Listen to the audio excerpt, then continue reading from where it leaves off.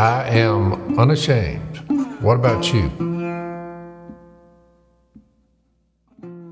Going on, then that'd be hilarious. Then he tells something, and it's like the funniest thing I've ever heard in my life.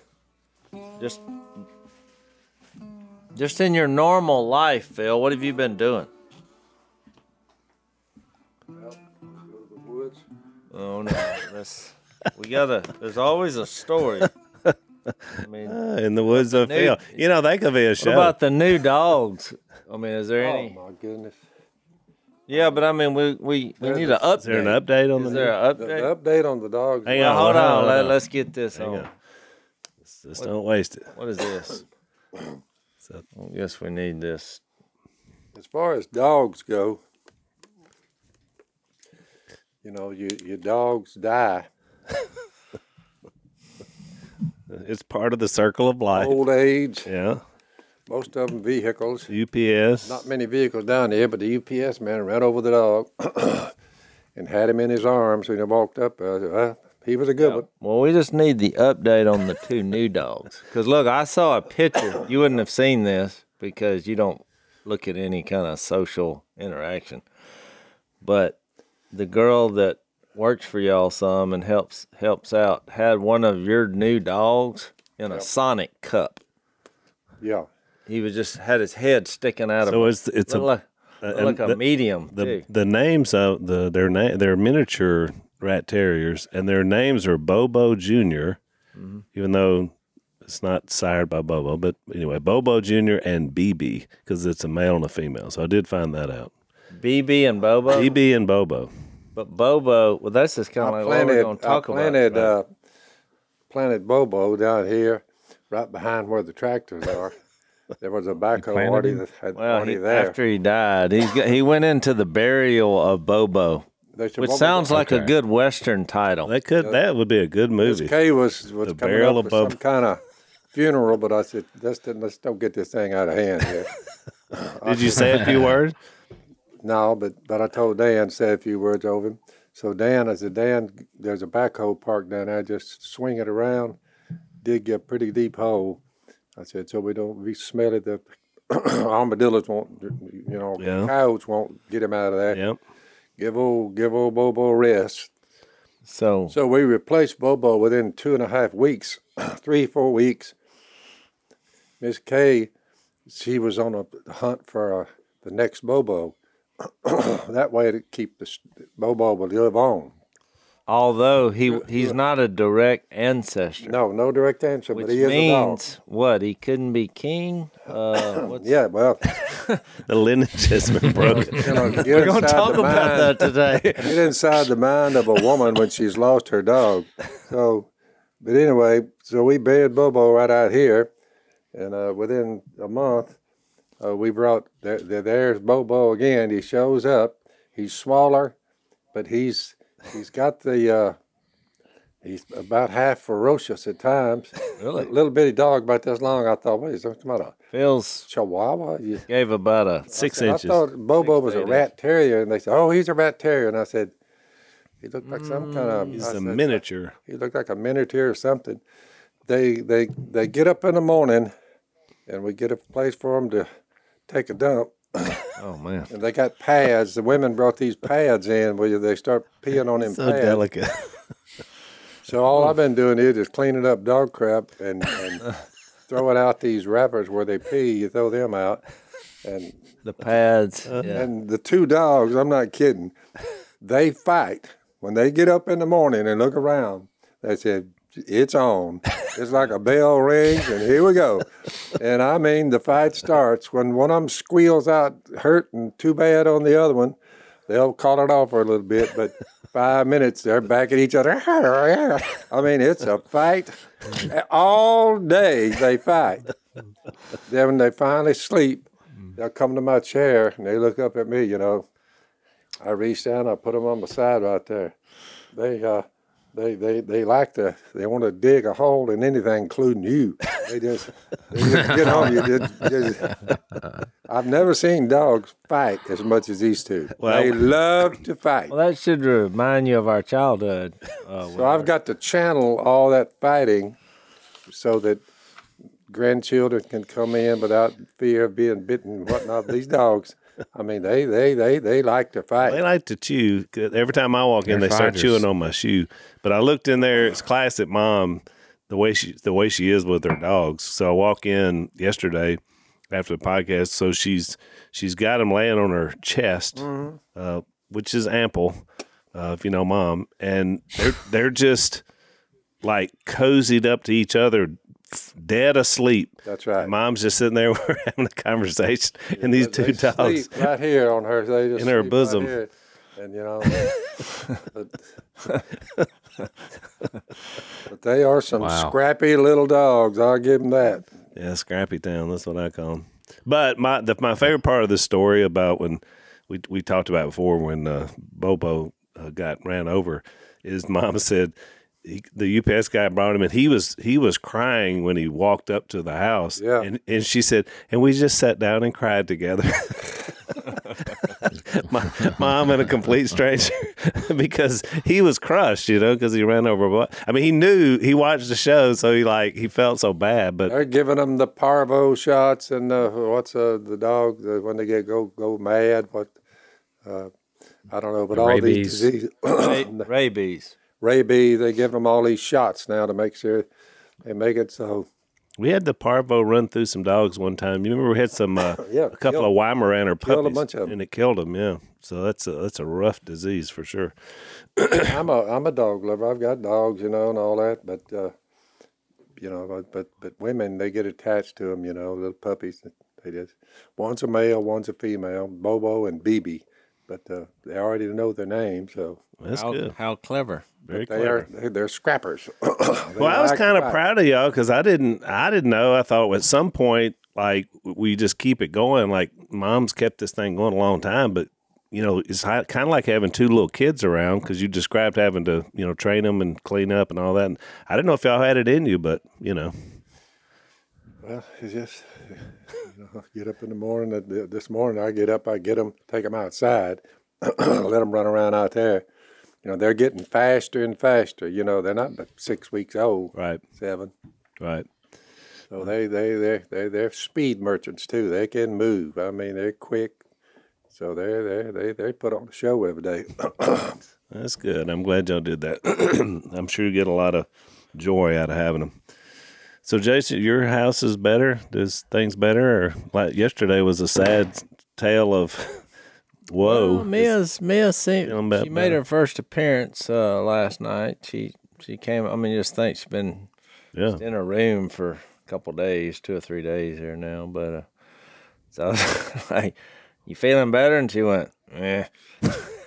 But she was walking around. Right. So I thought, you're obviously feeling better. She's up. But yeah, so that was a good sign. I mean, I know I know this has to be rough. I'd like to update because there's a lot of people that'll be asking. Little baby was. But she is doing better. Well, yeah, she was up walking around. Swelling gone down.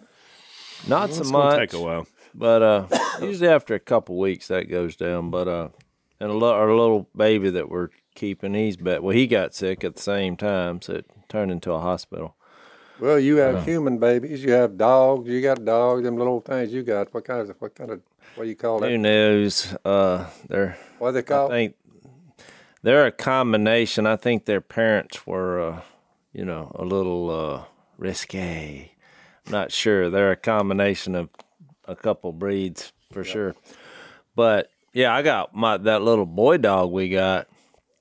He's like, what are those dogs? They're like a Yorkie. Yeah. Along that But they're line. small, they're- real small. it's Oh, like a they're teacup small. And what's Yorkie. crazy is Teacup when something. Yeah. when you get their hair cut, it looks like they shrunk by 10 times. Yeah, my dogs are like that. They have thick, and then you cut them, and they look like they've lost half their size. But you was talking about dogs biting grandkids, and now the female dog we have, she's old, and she'll bite you. But when you get bit by her, it was your fault.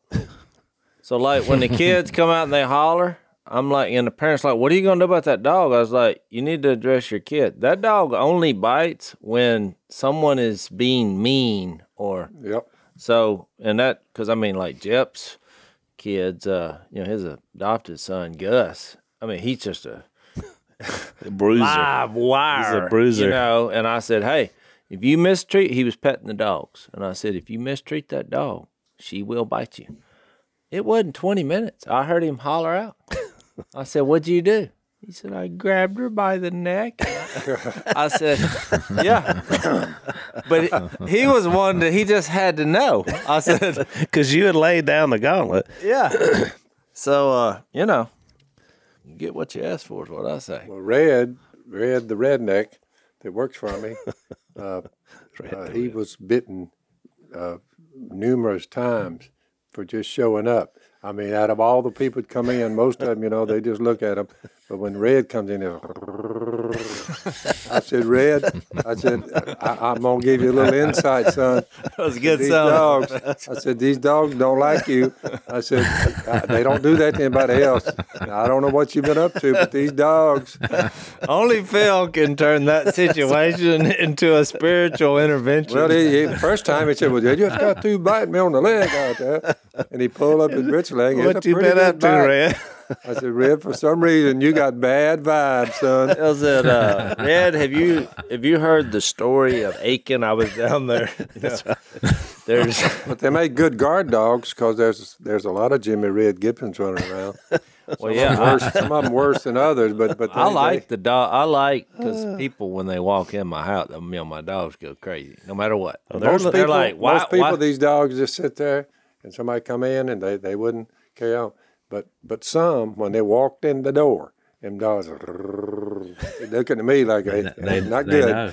Well, I have know. cameras and all that, but like this is like, you think we should get an alarm system? I said, we have an alarm system. It's those two dogs. Because if anybody walks within 20 feet of my house, it's like the world is ending. But there's there's a lot of science to what you're talking about too, because dogs are very sensitive to human emotion. We know two different counselors, friends of ours, that use dogs in their therapy. Oh, there's a lot of and there's something. a lot of going our on military veterans. And then you got that, get 'em right? a dog, you got the service animals. That's Yeah. right. And they have a sense. They know when you're going through a traumatic thing. They can sense it. Both the counselors told me that the dog will get up, and when they're going through something particularly traumatic and they're sharing it in their counseling session, dog comes over and lays his head on the person's lap. And the person doesn't even realize they're crying, they're telling a story, and they're down there stroking this dog. That dog sensed that emotion and came over to give aid in the situation. But that's pretty amazing when you think about it. I mean, that's to use your line, Dad. What department in saltwater came up with that one? I'm telling you. That an animal would have such a connection to human emotion that they would be able to sense that. That's pretty amazing. True. Zach, do you have dogs? Before we leave this topic, We've had dogs. We don't currently have a dog. We had a dog that we had to give to my brother's mother-in-law, because when we adopted Ruth, our dog was just chaotic, and so it wouldn't have been good. But she would bark when we had a bear. Like we have bears up here in North Carolina, and you'd hear her going just nuts, and you go outside and look, and sure enough, there's it'd the be a bear. Yeah. But yeah, it's too much. It's a lot of responsibility. The dog is. Well, and y'all like us. I mean, except y'all have little ones, which like Jay's. But then also when you travel a lot, that's the hard thing about you. You can't really have animals. It's Well, like my two dogs are self-sufficient. We have the room. You've seen it. Yeah. We have a there's a little border, yeah. and they have a doggy door, and we just fill up their food and water and take off, and they're They just come and perfectly go. happy. Come and go as they please. Self-sufficient. Yeah. Well, Well, they're older. they don't poop and pee in that room because they live there. My lair. They go outside. They go outside. Yeah, Well, with this area I live they're in- not that smart yet, but we're working on it. Well, it Y'all takes, got them on the pad, Phil, right? Phil, you said they're peeing. Yeah, I and don't pooping like on the pad. I don't like the pad. I think that's a bad move because then they can't distinguish like a rug from a pad. They see a rug and they're like, oh. Which they're doing some of that now, Mom. Now I You get have up to in the take 'em morning and outside. They're in there looking up. I got them a little pen back there in the room, but they sleep. They don't make any racket at night. But I get them and I just walk outside. Yeah, that's what you got to do. They're all running around. They running around. 3 times a It's day. yet to be known what will happen. on the first snake incident. Yep. So, but the snake it's coming. Oh yeah. So we'll see gotta what get a they little do. bigger If for they that. survive, if not, they'll be Bobo Junior, Bobo, Junior, yeah, we'll- and BB Sister Junior. Our yard, the flower ones working on Miss Kay's flowers. You know, the guy he said he did. Yeah, I killed three copperheads this morning out here. And these, of course, the flowers are right there in front of me. Yeah. But there were 3 of them in there, and then they put some rocks in there. Yeah, they love it. Unfortunately, it looks great down there, but you're building a great snake habitat because that's what they love to do. Let's take a break. So our good friends at Omega XL have informed us that we have 360 joints from your neck down your vertebrae, back, arms, hips, knees, all the way to your feet. 360 joints. And that means that there's a lot of possibility of having some issues with your joints. Every day. Every day, right? You have daily activity. We get a little bit older. We get that hurting. Sometimes we can't sleep. So Omega XL has approached this from a scientific viewpoint, and they come up with what they call SPMs, which are naturally in your joints when you're young. As you get older, your body produces less of them, which is why you find yourself in pain. You have these joint aches. So Omega XL, what it does is it restores those SPMs. It rejuvenates your joints and muscles so that you can move around like you were when you were younger. And Dad and I have been taking this product for quite a while. OmegaXL.com/Phil is where you go. You're going to buy a bottle. You're going to get a second bottle for free. OmegaXL.com/Phil, or you can call them at 800-844-4888. That's 800-844-4888, or OmegaXL.com/Phil.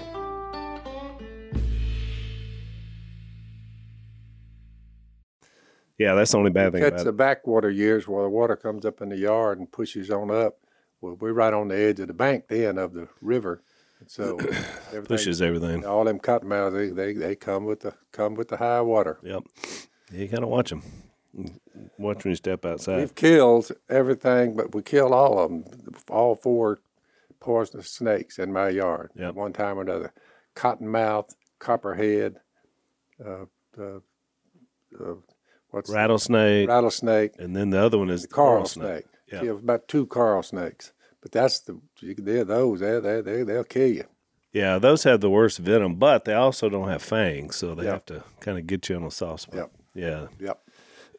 Well, so we're in Hebrews 7 is where we left off. And we've kind of been setting this up in Hebrews 5 and 6 because he brings it up in 5. And we kind of been spending a couple of podcasts on what I call the little depth charge interlude where he's really challenging and warning these the people he's writing to. So he's going to kind of kick back in to this idea. And on our last podcast, Jace, we basically showed about the whole idea about it's Jesus, it's him in heaven, he's our anchor. He's the whole, he kind of paints that whole picture. He's trying to give him some confidence because, when you're having to like warn people and rebuke people for not doing what God wants them to do, that's an unpleasant situation. And preachers and teachers, people like us, we're up in front of people. It's a little bit different when you're kind of presenting kind of a shotgun presentation where you're just kind of throwing stuff out there. But it's not easy to have conversations, deep conversations about people's shortcomings. I mean, when you have to deal with that, that's not pleasant. And yet, as a leader, we've all had to do it a lot of different times. I don't think any of us, you don't enjoy it, but you're trying to help somebody get to growth. And so with the Hebrew writer, that's kind of what I see. He comes back kind of with a softer, now look, don't. Well, I think in there they were justifying what they were wanting to go back to, Right. based on lineage and history. And so he gives these Jewish arguments that I'm sure didn't sit well with them, Right. because they were, we were talking about that, Bobo and not being in the lineage and all, but from their whole religion and structure was built on this.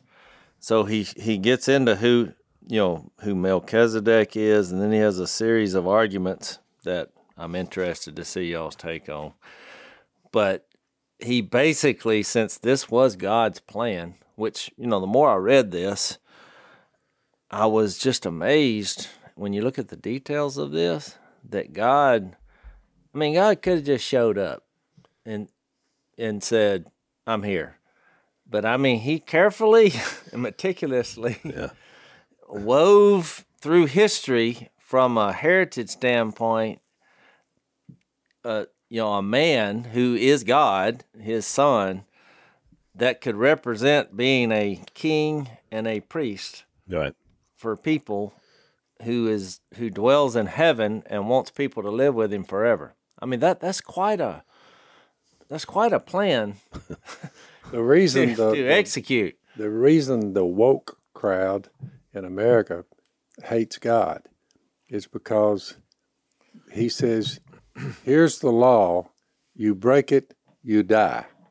Well, everybody has broken the law, and everybody has been canceled. And that's the way it was. Jesus shows up, and he's the way out, and he reminds them to get it started. I think we ought to read this. You've not come to a mountain that can be touched like when the law was given. Burning with fire, that's when the law was given. To darkness, that's when the law was given. Keep it or die. Gloom and storms. You've come to a trumpet blast, or that's part of it. Yeah, no, not here. Or a voice speaking words so that those who heard it begged that the further word be spoken to them because they could not bear what was commanded. That's the reason the woke crowd in America hates God. They think it's all rules and regulations. Even they've bought into what these people were doing. If even an animal touches a mountain, it must be stoned. If an animal ran up there, like what's going on here, you had to kill him. The sight was so terrifying that Moses said, I'm trembling with fear. That's when the law came, and the ramifications of the law are being told on the front end. But here's the difference between that and coming to Jesus by grace. You've come to Mount Zion, to the heavenly Jerusalem, the city of the living God. You've come to thousands upon thousands of angels in joyful assembly, to the church of the firstborn, Jesus, whose names are written in heaven, all the ones that the spirits of these men. You've come to God, the judge of all men, to the spirits, all of these people we read about in the Old Testament, Job and all of them, that live by faith, made perfect. The blood of Jesus. To Jesus, the mediator of a new covenant. He's given them what his argument has been throughout the whole book of Hebrews. You're not under law, but you're under grace. Jesus has kept the law and died for you to get you out from under it. And to the sprinkled blood that speaks a better word than the blood of Abel, see to it that you do not refuse him who speaks. If they did not escape when they refused him who warned them on earth, how much less will we if we turn away from him, which they were in danger of doing, the Hebrews, who warns us from heaven. At that time, his voice shook the earth when the law of Moses came on board. Man, just think about it. But now he has promised, once more I will shake not only the earth, but also the heavens. The words once more indicate the removing of what can be shaken, that is, created things, so that they cannot be shaken, may remain. Therefore, and he brings it back to what I mentioned the other day, 2 places in the book of Hebrews, the kingdom of God is mentioned, and this is the second one and final one in this book, in this writing. Therefore, since we are receiving a kingdom that cannot be shaken, let us be thankful and so worship God acceptably with reverence and awe, for our God is a consuming fire. Don't mess with him because he's made it out way easier to get to heaven than it was under law. No one would make it because we all have broken the law. But here, there's mercy. Jesus keeps it. He's our mediator. Well, that's Hebrews 12 for. Yeah, that was 12, 18 that's through Hebrews 12. 29. Like us watching a movie and Phil just skipped to the end. Well, I'm just saying there's a wrap up and better news is on the way. All right. Because you go back to chapter 6 and you say, man, I don't know. This right here. Yeah, you're right. That's the finale of his argument. That's what right. you just read. And so what we're doing is I'm just saying keep that in yeah, mind no, I like it. as we move forward. I like it. And you're right. The Hebrew writer bookends the concept of kingdom. What's interesting is he never, as you said, he never mentions it other than those two. Yep. So what he's basically saying is the kingdom of God that you always thought was national, physical Israel is way bigger. Way bigger. And Jesus is the king. He's the Son of Man and the Son of God. This is for everybody. Right. No groups bigger than other. Nope. There's all these texts. There's between a Jew and a male and a female, and this one, the ethics and where you're from, and all this and that and other. No. So that is the point. Let's take another break. So that is the point of Melchizedek, to take us back to Hebrews 7, Yep. is that and it says in verse 1, Melchizedek was king of Salem and priest of God Most High. So he is he's an outlier from the system that the Jewish people would know. You know, they follow it, the lineage. There was a handful, which almost down to Melchizedek. Right. I mean, there was not that many men of faith running around on planet Earth. Well, and it's interesting, Jace, because to me, it's the great concept of when you think you know everything, you find out when it comes to God, you don't, because you're not him. Nobody knew about this Melchizedek. We would never even know about him had Abraham not crossed paths with him. And before Jesus, you could safely say, and it says, there was a remnant, and it was not many, Al. Right. Not many came out of there. I mean, this guy was proclaimed as a high priest. This chapter 7 is probably the least talked about chapter in the New Testament. But, I mean, there's just, because he's... Hang on, Jay. So we got a lot of difficulties going on. I think it's fair to say with you, Dad, there's inflation. You got gas prices are high. We got some food shortages going on. The economy doesn't seem very great. It's the worst I've ever seen it. It's really bad. And one of the things that we have to think about in terms of preparation is with all these things going on, if we had some sort of shutdown, do you have enough food to take care of your family for a while? And so one of our sponsors is preparewithphil.com is the website. That you can go there. You can save $150 on a 3-month emergency food kit from My Patriot Supply.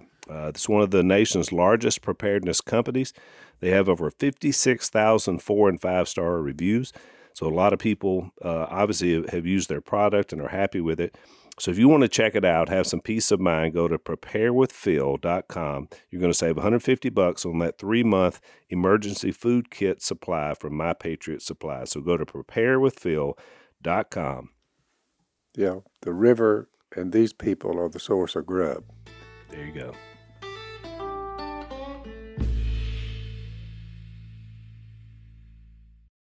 So I think what's interesting, because I read every commentary I could read, just to try to figure out, who this Melchizedek was. And boy, that's a couple hours of my life I'll never get back.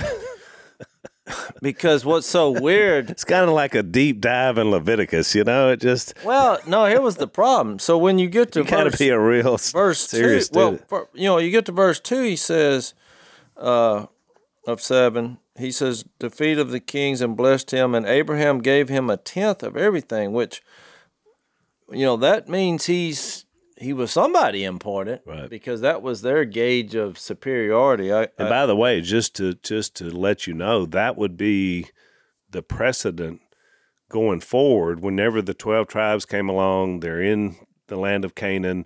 One of the tribes is the Levites. They're the priests. All the rest of the tribes gave 10% of everything they had to that tribe so that they could do the spiritual work of the kingdom. Yep. So you understand that was the principle of the tithing and the tenth. But actually, Abraham started it way back before all that happened, which was interesting that he knew that even then. Well, a lot of these preachers in modern day, they still after that tenth. Yeah, they want to keep that part of the law. They like that. Then it says first his name means king of righteousness, then also king of Salem means king of peace, which that obviously shadows, what Jesus would represent. Correct. Because you think about him, I thought about that Romans 3 passage where it says, but now a righteousness from God has been revealed. You remember the first 3 chapters are just like sin, doom, and gloom. But then it's like, but a righteousness from God. Well, you got to have that first. So you have that atonement from Jesus that is offered.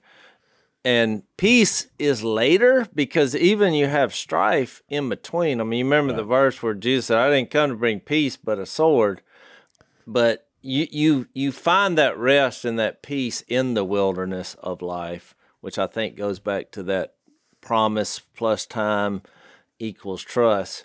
I mean, when you have Jesus' righteousness, there is a peace that develops, but it may not look like it while you're on the earth, but I think it mirrors this. So the irony of it, Jace, is that the setting for their meeting, and it says it here in the text, was Abraham was at war with 4 different kingdoms. They had kidnapped Lot. Remember, they had separated. Lot went down in the valley, Sodom and Gomorrah. Abraham's hanging up in the higher elevations, but they kidnapped him, and so Abraham went in to rescue him. Well, he had to go to war with all of his people against these kings, and so that was the setting by which he met this king of peace. So that is kind of to your point. Yeah, you're right. And so the next verse is where all the controversy. Now this is a doozy of a verse. Without father and mother, without genealogy, without beginning of days or end of life, like the Son of God, he remains a priest forever. So all the commentaries I read. So then it was like, well, who is Melchizedek? I mean, we need a movie about this guy. That's right. Because, so most of the things I read, they either thought that he was just a mystery man. I mean, obviously God had a plan here and used him, and there's no gift that doesn't come from God. Right. So I know where he came from. God. But, some people say, well, he was probably, you remember that passage in Genesis, is it 6, where it says the sons, or 4, where the sons of God slept with the daughters of men, and it created giants. And so they had him in that lineage. Or some say, well, he was an angelic being. But the bottom line is they didn't have a record of where he came from. Which is the ultimate point. Which doesn't seem like a big deal to us, but to them, that was everything. This deal. Lineage and being passed on. Somehow he's almost called immortal like Jesus, because without beginning of days or end of life. So we know... Like the Son of God, he remains a priest. Well, and it's interesting because those first 11 chapters of Genesis. We're going to be trying to figure out who Melchizedek was until Jesus. Well, there are others. There are other situations. You remember Enoch. You remember there's just some strange things that happened during this era. Well, it was, but he wasn't. There's only the only immortal being is God, right? And his 3 reflections, or I always struggle with the word. Yeah, to describe personality. Some people said the Word and the Holy Spirit. Right. You see those 3, so we know he's not that. Now, even if there were physical manifestations of the deity, at least from the other realm, in several different situations. Well, if they were celestial beings, though, Al, they still were created. Some people think maybe it was Jesus himself that just temporarily was in the form of a man, and there's been several instances in the Old Testament. Again, I'm just throwing out possibilities. Yeah, I tend not to think that. I tend to think this is more they just didn't know where he came from or which was the mystery of God. Yeah. Whether it was an actual or not, the point is he didn't have a record. If you wanted me to testify and give my opinion, I'd say I think he was a man. He just didn't go through the normal heritage that on paper, and they didn't have a funeral and like pass on his legacy. I just think he was a wanderer. Does it ever say he was without sin? No, but it's going to get to a point that says that's why Jesus is better. Yeah. So that's why I said I think this is a man. I think the point. Go ahead. Yeah, I think the point that he's trying to make here in these first 10 verses, he's laying out this idea that Melchizedek is better than Abraham. That's the point, because you got to keep in mind that the Jewish people That's the point, because they have this very high view of Abraham, and at the end of this section, he says, and so to speak, through Abraham, even Levi, who received tithes, right? You remember the Levites, the Levitical priesthood received tithes from the people. Correct. But it says that he received those tithes in a way, through Abraham. Right. I was going to get to that because that's what the verses said. So he was basically saying, even though he hadn't been born, Levi, since he was a part of Abraham, I mean, I guess, what do you call that? A twinkle in your eye? What's that saying? Yeah. I was doing this before you were a twinkle in your dad's eye or whatever. That's literally what he's referring to. Remember, you got Abraham, then you got Isaac, then you got Jacob and Esau, then you got the 12. So, and one of them's Levi. I think what he's saying is that Levi received tithes through Abraham while he was still in the loins of his father when Melchizedek met. When Melchizedek met Abraham, and Abraham tithed to Melchizedek. So his point is, if Abraham, the patriarch of the faith, gave tithes to this guy Melchizedek, and then all of our Levitical priesthood got their tithes through Abraham, who do you think's a bigger deal, Melchizedek or Abraham? Because Abraham was tithing to Melchizedek, and his point is that Jesus is that kind of priest. Yeah. He's a priest in the order of Melchizedek. He's higher than even Abraham. That's the point that he's setting up. Hang on, Jess. Let's take a break.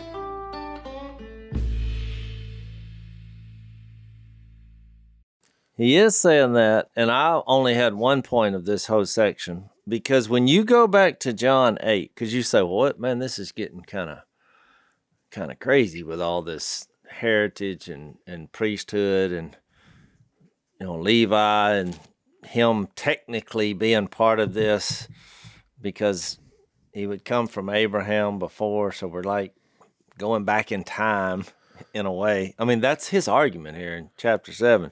Here's my thought after reading this. I don't think you should get hung up on the shadow, because the reality is Jesus. Right. And he's better. Because everything in the Old Testament and the Lord, that's his design, had its shadow. Right. It's like from the earthly to the heavenly.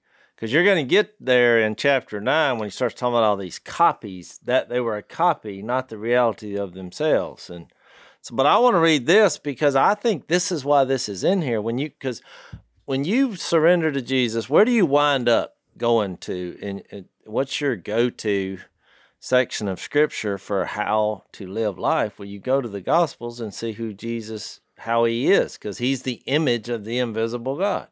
So this comes up in John 8, and this meant more to me after reading Hebrews 7 when I went back and read it. So, because here the Jews come to him in 48, and they say, they accuse Jesus of being demon-possessed. And so, just to get to the crux of it, verse 52, at this the Jews claim, now we know that you are demon-possessed. Abraham died, and so did the prophets, yet you say, if anyone keeps your word, he will never taste death. Are you greater than our father and Abraham? And my point is for going here. That's why the Hebrew writer's doing that, because they were putting all their eggs in who's the greater basket. And they're like, Abraham's the greatest, and there's like, we don't, Melchizedek, that was some drifter out there kind of running his own show. We don't even have any record of him even dying, don't know where his grave is. So then he says, are you greater than our father Abraham? He died, and so did the prophets. Who do you think you are? Which is a great question for everyone to ask once in their life. Who do you think Jesus is? Jesus replied, if I glorify myself, my glory means nothing. My Father, whom you claim as your God, is the one who glorifies me. Though you don't know him, I know him. If I said I did not, I would be a liar like you. Ooh, it's getting personal now. I mean, he basically called them a bunch of liars. But I do know him and keep his word. Your father Abraham Now here's the key point. Rejoiced at the thought of seeing my day. He saw it and was glad. Well, they're like, this guy, not only is he demon possessed, he's delusional. They're like, well, you're not 50 years old, the Jews said. How have you seen Abraham?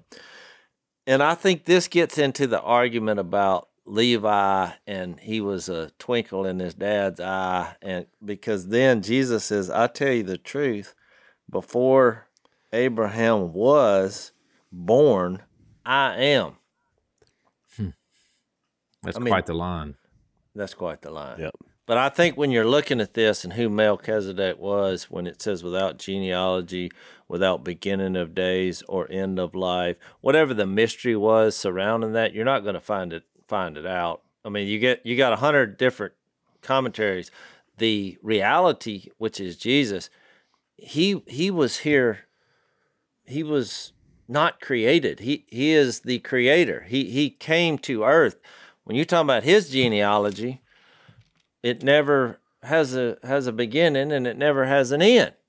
If you're going to be saved better or more completely, which is what we're going to get to at the end, I would go with someone, which he's eventually going to say at the end of this segment, that he became our high priest based on not on a regulation or his ancestry, but based on the fact of having an indestructible life. And that's 7:16. Yep. Yeah, that passage you just read, though. I mean, think about the strange way that Jesus spoke when he said before Abraham was, which is a temporal word, right? It's past tense. He's talking before Abraham was in the past. Then when he refers to himself, he says, "I am." I mean, just that alone, when he refers to Abraham in the past, he refers to himself in the present. And I think that's powerful because that's really what the whole point of the book of Hebrews is. They were worshiping the copy of the real thing. They were worshiping the art over the artist, the giver or the gift over the giver, however you want to say it. And so they had put all this stock in the patriarch of the faith, Abraham.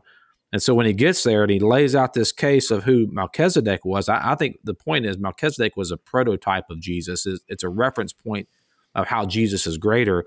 He says in verse 4, now observe how great this man was to whom Abraham, the patriarch, the one you just read about, the Jesus mentioned, that guy, the great patriarch Abraham gave a tenth of his choicest spoils. And those indeed of the sons of Levi who receive the priest's office have commandment in the law to collect a tenth from the people, that is, from their brethren, although all these are descended from Abraham. But the one whose genealogy is not traced from them collected a tenth from Abraham and blessed the one who had the promises. But without any dispute, the lesser is blessed by the greater. In this case, mortal men receive tithes, but in that case, the one who receives them, of whom it is witnessed that he lives on. And so, again, he's just laying this foundation to say, like, you guys are all caught up in this patriarch Abraham, but don't you realize the one who set the whole deal up, the one you got up on the pedestal, that guy was tithing to Melchizedek. What does that tell you about Melchizedek? And that's who Jesus is. Jesus he came in the form of Melchizedek. Well, hang on, Jess. Let's take our last break.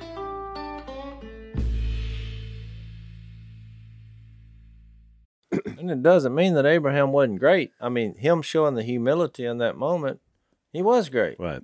But we have someone greater. Right. Greater than Abraham, greater than Melchizedek. We have the creator of the world came to Well, and that's the greater point, which you referred to in John, is that the plan of God happened outside of time and creation. So as we came into being as human beings, the interjections of this same God throughout our history, as you said, Zach, our temporal awareness, he's coming and going to set us up to be able to join him in that outer eternal place that's outside of time and space. Exactly. So what's interesting to me is that, the whole Marvel universe of these movies they make and all these superheroes, they're really piggybacking on this whole idea. Because I saw some of those when they're all together and they're fighting. They got this guy, and he had this plan that he was going to change time, and they got the time pieces, the little jewels. But it's interesting. So people will go to that and love it. Billions of dollars have been made for people to go watch these movies, and they're really just laying out what we're reading about here, that really something beyond time and space can then affect everything inside time and space. And so, Jay, to your point, there's no new thought, because that whole universe is piggybacking off of what we read about in the Bible, except our God is not just, some person that's in a costume, with a neat shield.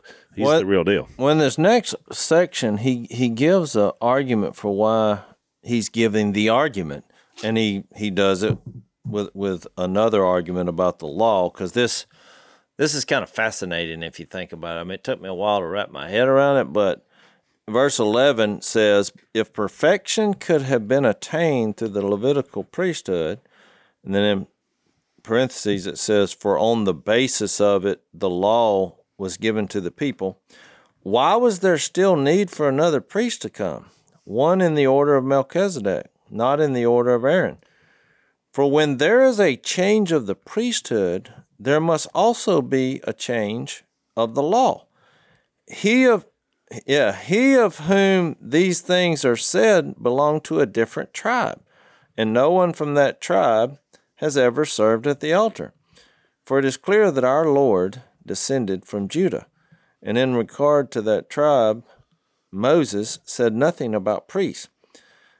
So you kind of get the point here. He's saying, if Jesus is our high priest, we're not under this law anymore, because he wasn't from that tribe. Wrong tribe. It'd be like, in our government system, somebody saying, like the president said, well, I'm now going to be king. Well, we don't have a law for that. So if we went to that system, we would have to have new laws. I mean, everything would be obsolete because the whole system would change, right? So let me read 2 verses to you that give you that point. Numbers 16:40. This was to remind the Israelites that no one except a descendant of Aaron should come to burn incense before the Lord. So it was against the law for anybody outside of the Levitical priesthood, which came from Aaron. Deuteronomy 17, here's the other side, law. This is law. When he takes the throne, meaning the future king of Israel, of his kingdom, he is to write for himself on a scroll a copy of this law, taken from that of the priests who are Levites. So, and it says he's supposed to carefully follow them. So there was no interaction of king and priest. They had to be different. Well, there's actually a couple examples where men tried to do that. I know Saul. Yeah, Jeroboam and Uzziah are 2 of the kings that came after that both tried. One of those guys tried it, and the Lord struck him. He had a skin disease or whatever. Yep. They had to quarantine him, and it's kind of a brutal story. But well, people in power, they don't want to wait, because I briefly read those stories, and it was all in. So the priest was coming, but he wouldn't get there. They didn't want to wait. So they're like, well, I'm king. I'll do it. I want to. So I'll offer some sacrifice. Well, Jeroboam, when the kingdom split after Solomon, he just did his own thing. He made his own temple. He was the high priest of it. It was up in Samaria, which, the woman at the well, Jason, John 4, that all comes out of Jeroboam thousands of years earlier, basically saying, thumbs to the law. I'm doing what I want to. Well, we're getting deep. So how does here's a good question. How would Judaism today account? How would they trace their priesthood to Aaron, to the Levitical tribe? I'm sure you can go. I'm sure you can go. I'm sure they're still keeping up with it. Well, Bill Smith's point was, when I went through his class on Hebrews, and I haven't looked into it a ton, but his point was that when the temple burned in AD 70, around AD 70, yep.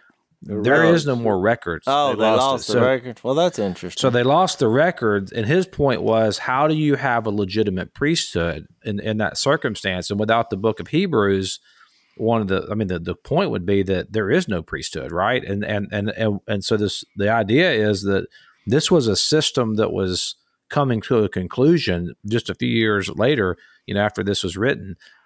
There's not and even when he mentions in verse 11, he's making this argument: if perfection was through the Levitical priesthood, then why would there be a need for another priesthood? Which, when I read that, I thought, well, why does there have to be why is he assuming that there has to be a need for another priesthood, particularly in the order of Melchizedek? And the reason why is because he's quoting later on, he quotes Psalms 110 that you are a priest forever according to the order of Melchizedek. So that was already in the Psalms. That's Psalms 110, that they knew this. They knew that there was some kind of Melchizedekian priesthood that had to come. And so he's laying out a logical argument here. Why? Why would if perfection could have came through the Levitical priesthood, then why would there be a need for a new priesthood? Why would Psalms 110 be in the Bible? Why would it be in there? Yeah. And then even and all of this, so then from studying Hebrews, we are called, you are a chosen people, Peter said, 1 Peter 2:9, you are a royal priesthood. Exactly. How is it that we all turned out to, in fact, be priests with the high priest, Jesus, being over us? Well, I'm fixed to read it. Either over us or with us. But the whole reason... Yeah, read 15, 16, 17 before we go to overtime, Jay. So 15, I wanted to read to 22. All right, go ahead. It says, and what we have said is even more clear. If another priest like Melchizedek appears, one who has become a priest not on the basis of a regulation as to his ancestry, but on the basis of the power of an indestructible life. And by the way, that's the only time that word is used in the entire Bible, that indestructible, which made me think, you only have to make that claim once. It's just as powerful. But for it is declared, you are a priest forever in the order of Melchizedek. So you see the connection of forever and indestructible. The former regulation is set aside because it was weak and useless, for the law made nothing perfect. Nobody kept it. And a better hope is introduced by which, now here's the whole point, and that's why we're the priesthood, by which we can draw near to God. That's what the problem with this old system was. You couldn't have, I think this is so awesome when I read that phrase, that we can draw near and have a relationship with the God of the universe because of what Jesus did. And it was not without an oath. Others became priests without any oath, but he became a priest with an oath when God said to him, the Lord has sworn and will not change his mind. You are a priest forever. Because of this oath... You would have had to conquer death for that statement to be made. Yeah. Because of this oath... Now, here's a bumper sticker. Jesus has become the guarantee of a better covenant, which is what I said. It's a hope that's sure. We said that in the last podcast. It's all making sense now, all right, Chase. So hold that thought. We'll flesh a little bit of that out that you just read in our overtime segment, and then we'll pick it up on the next podcast. So that's blazetv.com/unashamed if you want to stay with us as we talk about this amazing text. Thanks for listening to the Unashamed podcast. Help us out by rating us on iTunes. And don't miss an episode by subscribing on YouTube, and be sure to click that little bell to get notified about new episodes. And for even more content that you won't get anywhere else, subscribe to Blaze TV at blazetv.com/unashamed.